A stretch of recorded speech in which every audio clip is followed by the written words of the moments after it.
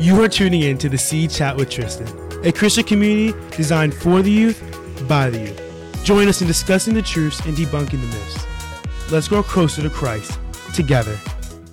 What's up, my brothers and sisters? It is your host, Tristan Guillaume, and you're listening to the C Chat with Tristan. I'm so thankful you are here. I'm so grateful you are here. Man, is it nice to be back. I took a break for the past 2 weeks, get some things figured out, get some things sorted out, and I'm just glad to be back, glad to bring a nice message. And actually today it's a very special message to me. When I was looking for topics and when I was just reading for topics, I felt God wanted me, I felt I had to question myself, right? And one of the things I was looking for was, like, why does God say David is a man after his own heart? What does that mean? What does that really look like? And so I went scripture diving, went finding for stuff. And I think today I found the 3 elements I believe that make someone a man or a woman after God's own heart. And I'm so excited to share that with you. But before we get started, I really want to talk about this Christmas giveaway. If you haven't known yet, I actually started an Instagram page for the podcast so we get more interaction. And one thing I really want to do was a Christmas giveaway to help give something to one of you listeners, because it really means so much to me. And the way you can participate in this Christmas giveaway, there's actually 4 ways. The first way is if you follow the Instagram IG page, and that's a one-time ticket. And the next way you can do it is if you take one of the messages or take one of the pictures or stories and you share on your own story. If you do that and you at C Chat with Tristan or you at Tristan Guillaume, you also get another ticket.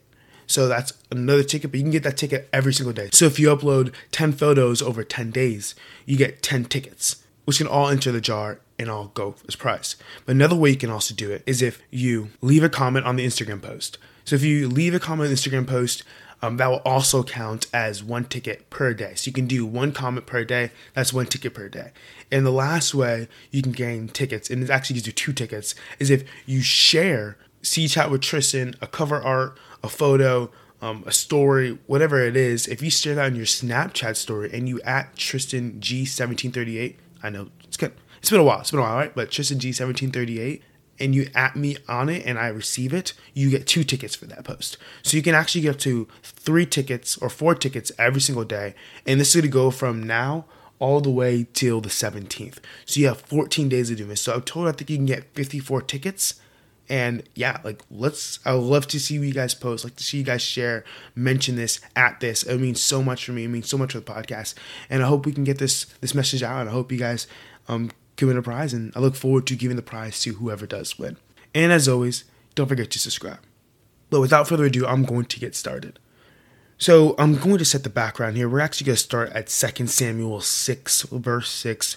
For those of you, I don't think really anyone here brings their Bible, but if you do, or if this is something you want to try, you can bring your Bible out, take some notes. This is a very good section. God really revealed this to me, but to lead us up to this point, Saul is actually dead, right? David was anointed king, was anointed the chosen one by Samuel the prophet before God's eyes, as Saul was king, but God left Saul, and now God said, I'm going to be with David. David's my new leader. So when Saul died, God was going to elevate David. And Saul ends up dying a very brutal death. I'm not going to go into the details. And what happens is, there's skirmishes break out between David's house and Saul's house, where David's men are killing Saul's men, and David's like, don't kill them. We shouldn't be doing that. The Lord will make a way. But there's a lot of fights, a lot of go out. And at the end, David becomes king of Israel. And this happens when David wins the final battle, and he goes and he marches to Jerusalem and takes the capital city. And now he's in the capital city. Everyone acknowledges him as a sovereign leader of Israel underneath God, and he is now accepted as the king. And so the story depicts how David brings the Ark of God to Jerusalem in the presence of his family and near his family. And for those of you who don't know what the Ark of God is, the Ark of God was actually like this golden box, right, with 2 angels on top of it, 2 cherubims, and these wings were pointing towards each other. And that place where they pointed together, in between that space, that was supposed to be God's dwelling place among his people in Israel. So this is the place where God decided that, hey, I'm going to begin to enter the earth again with you unholy people, but I'm going to be here and lead you guys and guide you guys. And this was the place where he did it from. So it was viewed very highly in Jewish culture. So I'm actually going to get started with it. And Verse 6, it says, when they came to the threshing floor, Nakon, Uzzah reached out and took hold of the ark, because the oxen stumbled. The Lord's anger burned against Uzzah because of his irrelevant act. Therefore, God struck him down, and he died there besides the ark. And now some of you guys are like, what is happening? Like, why would God kill someone? Like the oxen were moving, and it was stumbling. If he didn't grab it, it would fall, it would break. Like, what was happening? And here we actually get a depiction of the Lord showing us a message and showing us something that he wants to illustrate throughout time. See, for us, it's different. Like, as I kind of described, this is the place where God dwelt among his people. This is his step towards us when we were unworthy of it. And what happens now is we are actually, if you haven't listened before, listen to the episode called The Temple, but because of Jesus' blood, because of Jesus' sacrifice, we are now temples of the Holy Spirit. We are now the place where God chooses to dwell here on earth, and we have become purified through his blood. And so for us, we are in connection with God. We're able to communicate with God. But because then Jesus had not come to the earth yet, these people were still unholy and impure. And God is a holy God. And in this time, our unholiness would not be able to approach God. So because he's unholy, because he's unworthy of entering into God's presence and touching God, God had to defend his holiness. And the message God was trying to show us was, when the fear of God fades in the community is actually at risk. And we can actually see this in our own society, our own world, right? People use the Lord's name in vain, don't fear his wrath, don't fear his punishment, or joke about hell, use the Lord almost as like a slang term. And what we really begun to do is unrevere God. And when God's saying that when you don't revere me, when you don't hold me highly and you don't hold my values highly, you're endangering yourself, you're endangering your community, because you're no longer secure on the truth, but you are now breaking out, and that's where you get the violence, where we get the danger and all the terror from. And God was showing God was showing that to us here in this text. And it says, David was angry because the Lord's wrath had broken out against Uzzah, and to this day this place is called Pezra Uzzah, which just means outbreak against Uzzah. David was afraid of the Lord that day and said, how can the ark of the Lord ever come to me? He was not willing to take the ark of the Lord with him to the city of David. Instead, he took it to the house of Obed-Edom, the Gileadite.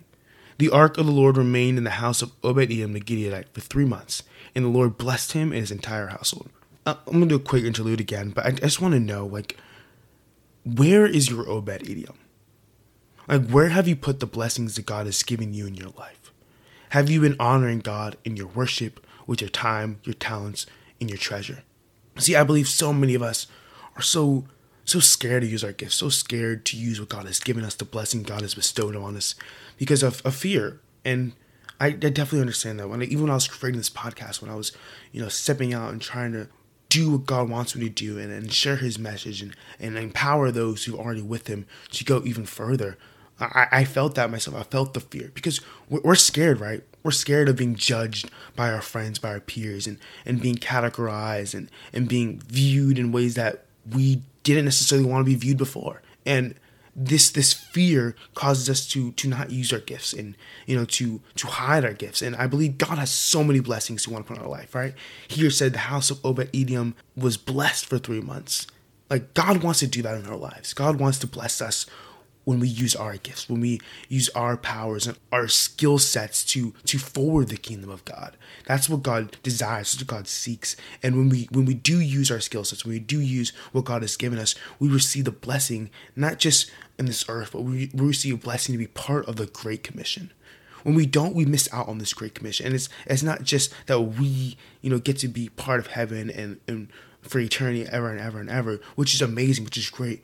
But being part of this Great Commission, using our gifts, we bring others to the Lord. We bring our friends, we bring our family, we bring those in our community with us to heaven and make heaven greater and greater. Become part of that story that Jesus asked us to join him on and become part of what God is working on in this earth. In Philippians 1:6, it says, I am sure of this, that he who began a good work in you will bring it to completion at the day of Christ. So I'm telling you, if there's some gift that you have, that you believe God wants you to use it and rejoice in the blessings and rejoice in all that it brings you.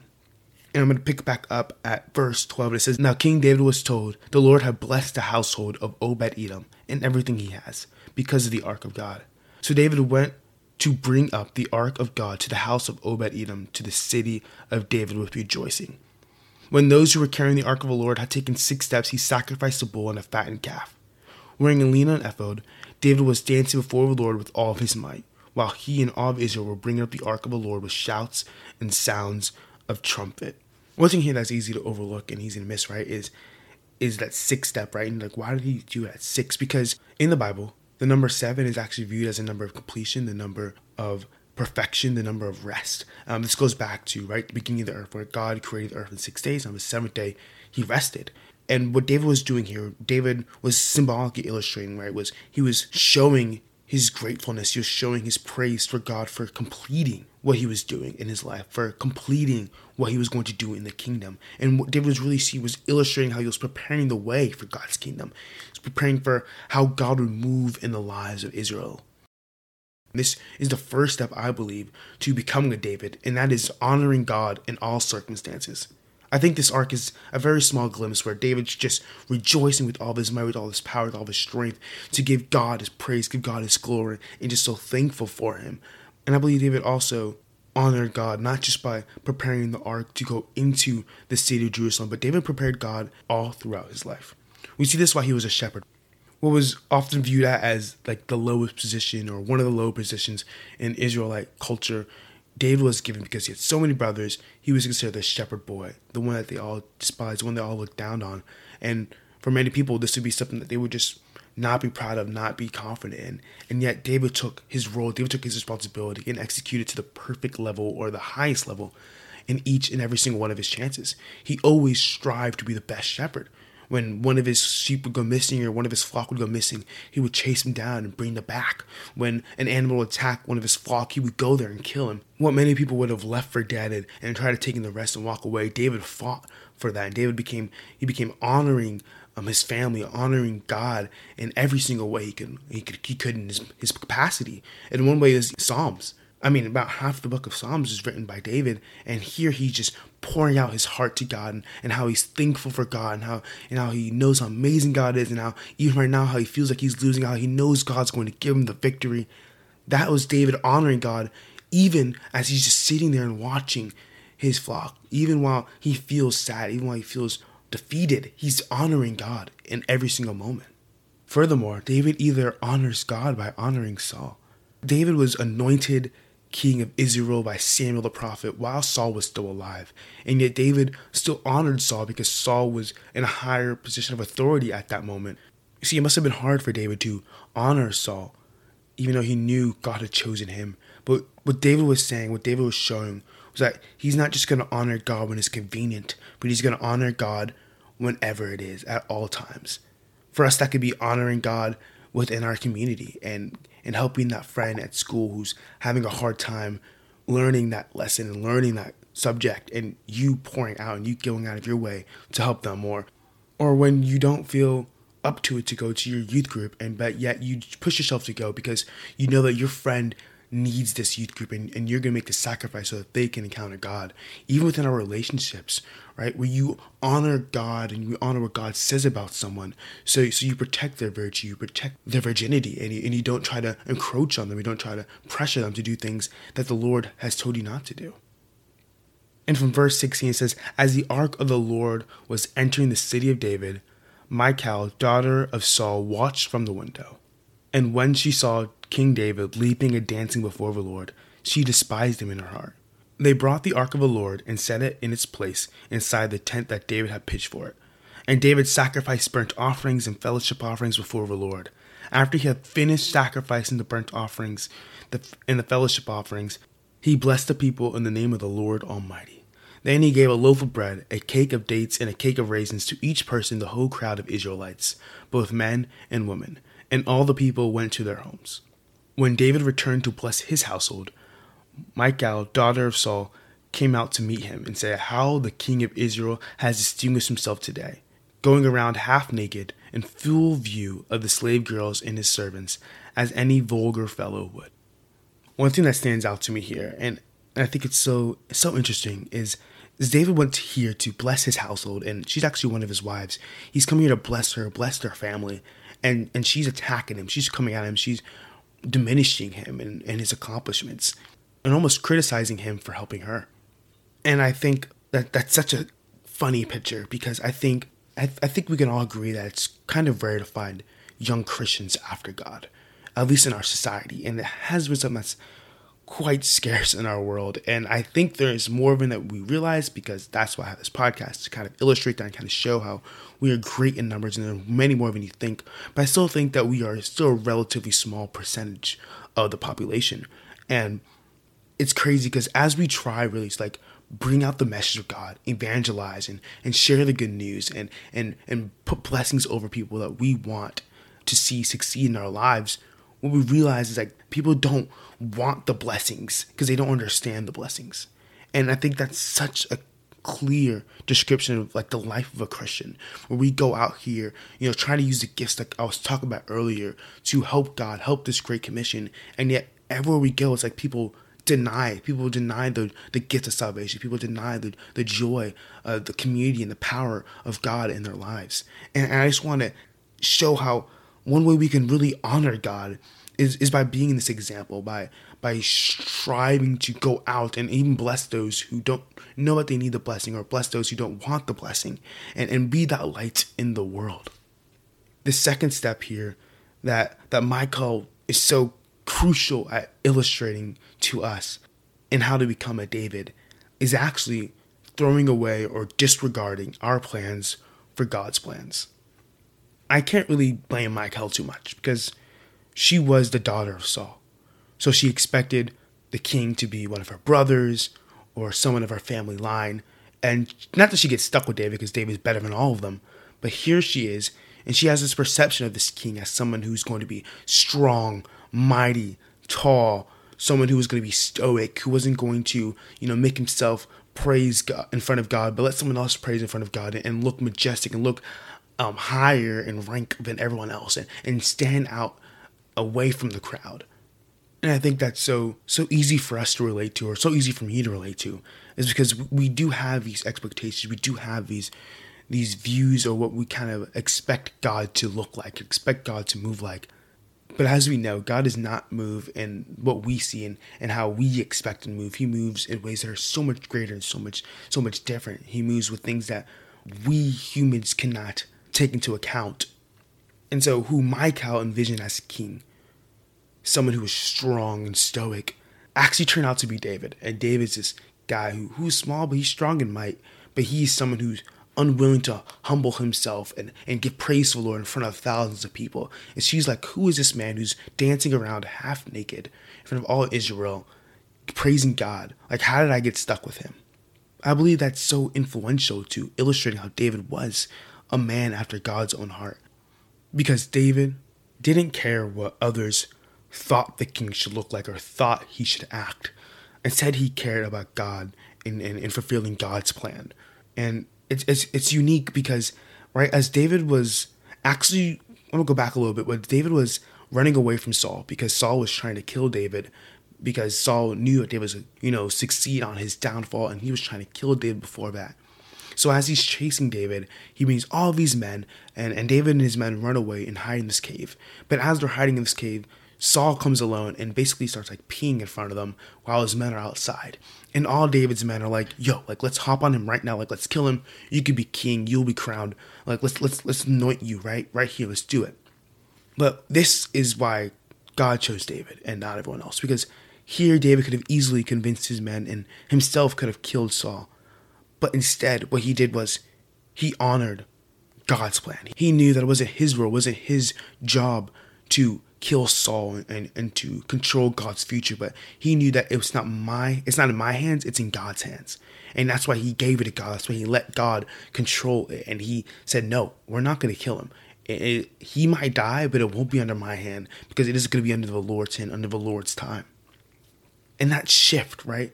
That character, that ability to put his own selfish desires and his own probably even convenient desires to the side to honor the Lord, to honor his greater purpose.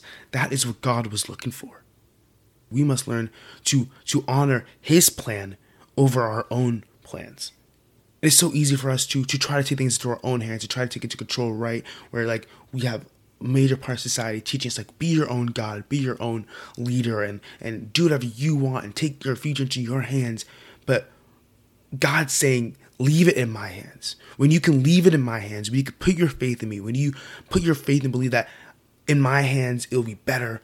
I will bless your faithfulness. I will empower you. I will help you move forward. That's when I will continue to bless you and bless you even more abundantly. And God was looking for that. Instead of just honoring God and saying, yo, God, I know you want me to do it this way. I know you want me to wait this long, but I'm just going to jump the gun. I'm just going to go a little quicker right now. I'm just going to open this door for myself.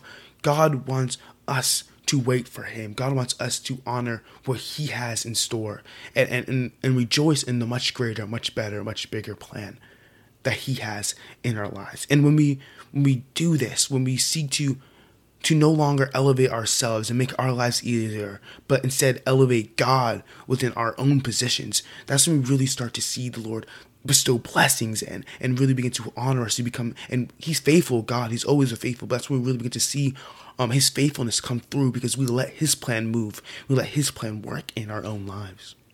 This actually takes me to the third step, and that is knowing whose you are. You see, in 21-22, it says, David said to Michal, it was before the Lord who chose me rather than your father or anyone in his house when he appointed me ruler over the Lord's people, Israel. I will celebrate before the Lord. I will become even more undignified than this, and I will be humiliated in my own eyes. But these slave girls you spoke of, I will be held in honor. What I'm trying to get here, what I'm trying to show, and what I really believe that the Lord has illustrated to me here, is that when we know whose we are able to seek God's heart. And let me just point this out, right? Because David was anointed by Samuel when he was just a shepherd boy, when his father called him in from the field and he met Samuel and Samuel anointed him in private. But what happened is actually David doesn't forget this moment. Throughout his whole entire story, David recalls this memory. David recalls what God had already said about him, how God had already chosen him, how God had already selected him to lead his people. David remembered this, and that's why David was able to do all these things for God. I think David had this special relationship with God where he was focused on God. His eyes were fixed on the Lord at all times. Like, the best way I can describe this was, like, David believed he had like a private theater with God. I think so many of us like look at God, right, as like this guy who's on this couch, who's like flipping through the channels really fast, but like paying attention to all of our lives. But like God is still looking at us more of like we are a movie, like we're a theater where we get his whole attention and we're watching him. And he does this for all of us. And actually the Lord thinks more about us than we even think about ourselves. And so it's so easy for us to neglect and think that the Lord's only paying attention some of the time and he's not constantly tuned in, but the Lord is constantly tuned into what we're going on. And what made David so special, what made him be able to become a man after God's own heart, and what made him a man after God's own heart, was the fact that he understood this and he did everything for the Lord in the presence of the Lord because he knew the Lord was with him. He knew whose he was. He was able to act like a fool and dance half naked in front of people because he knew God was there. He knew God was in that ark. Everyone else faded away. Everyone else zoned out because he knew what he was chasing after. And the same thing must be with us.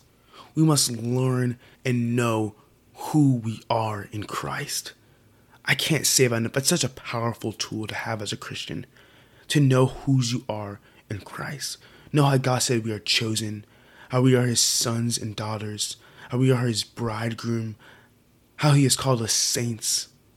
Knowing this, knowing how God views us and how God cares for us, gives us a certain power that we can't have or we won't find anywhere else in our life.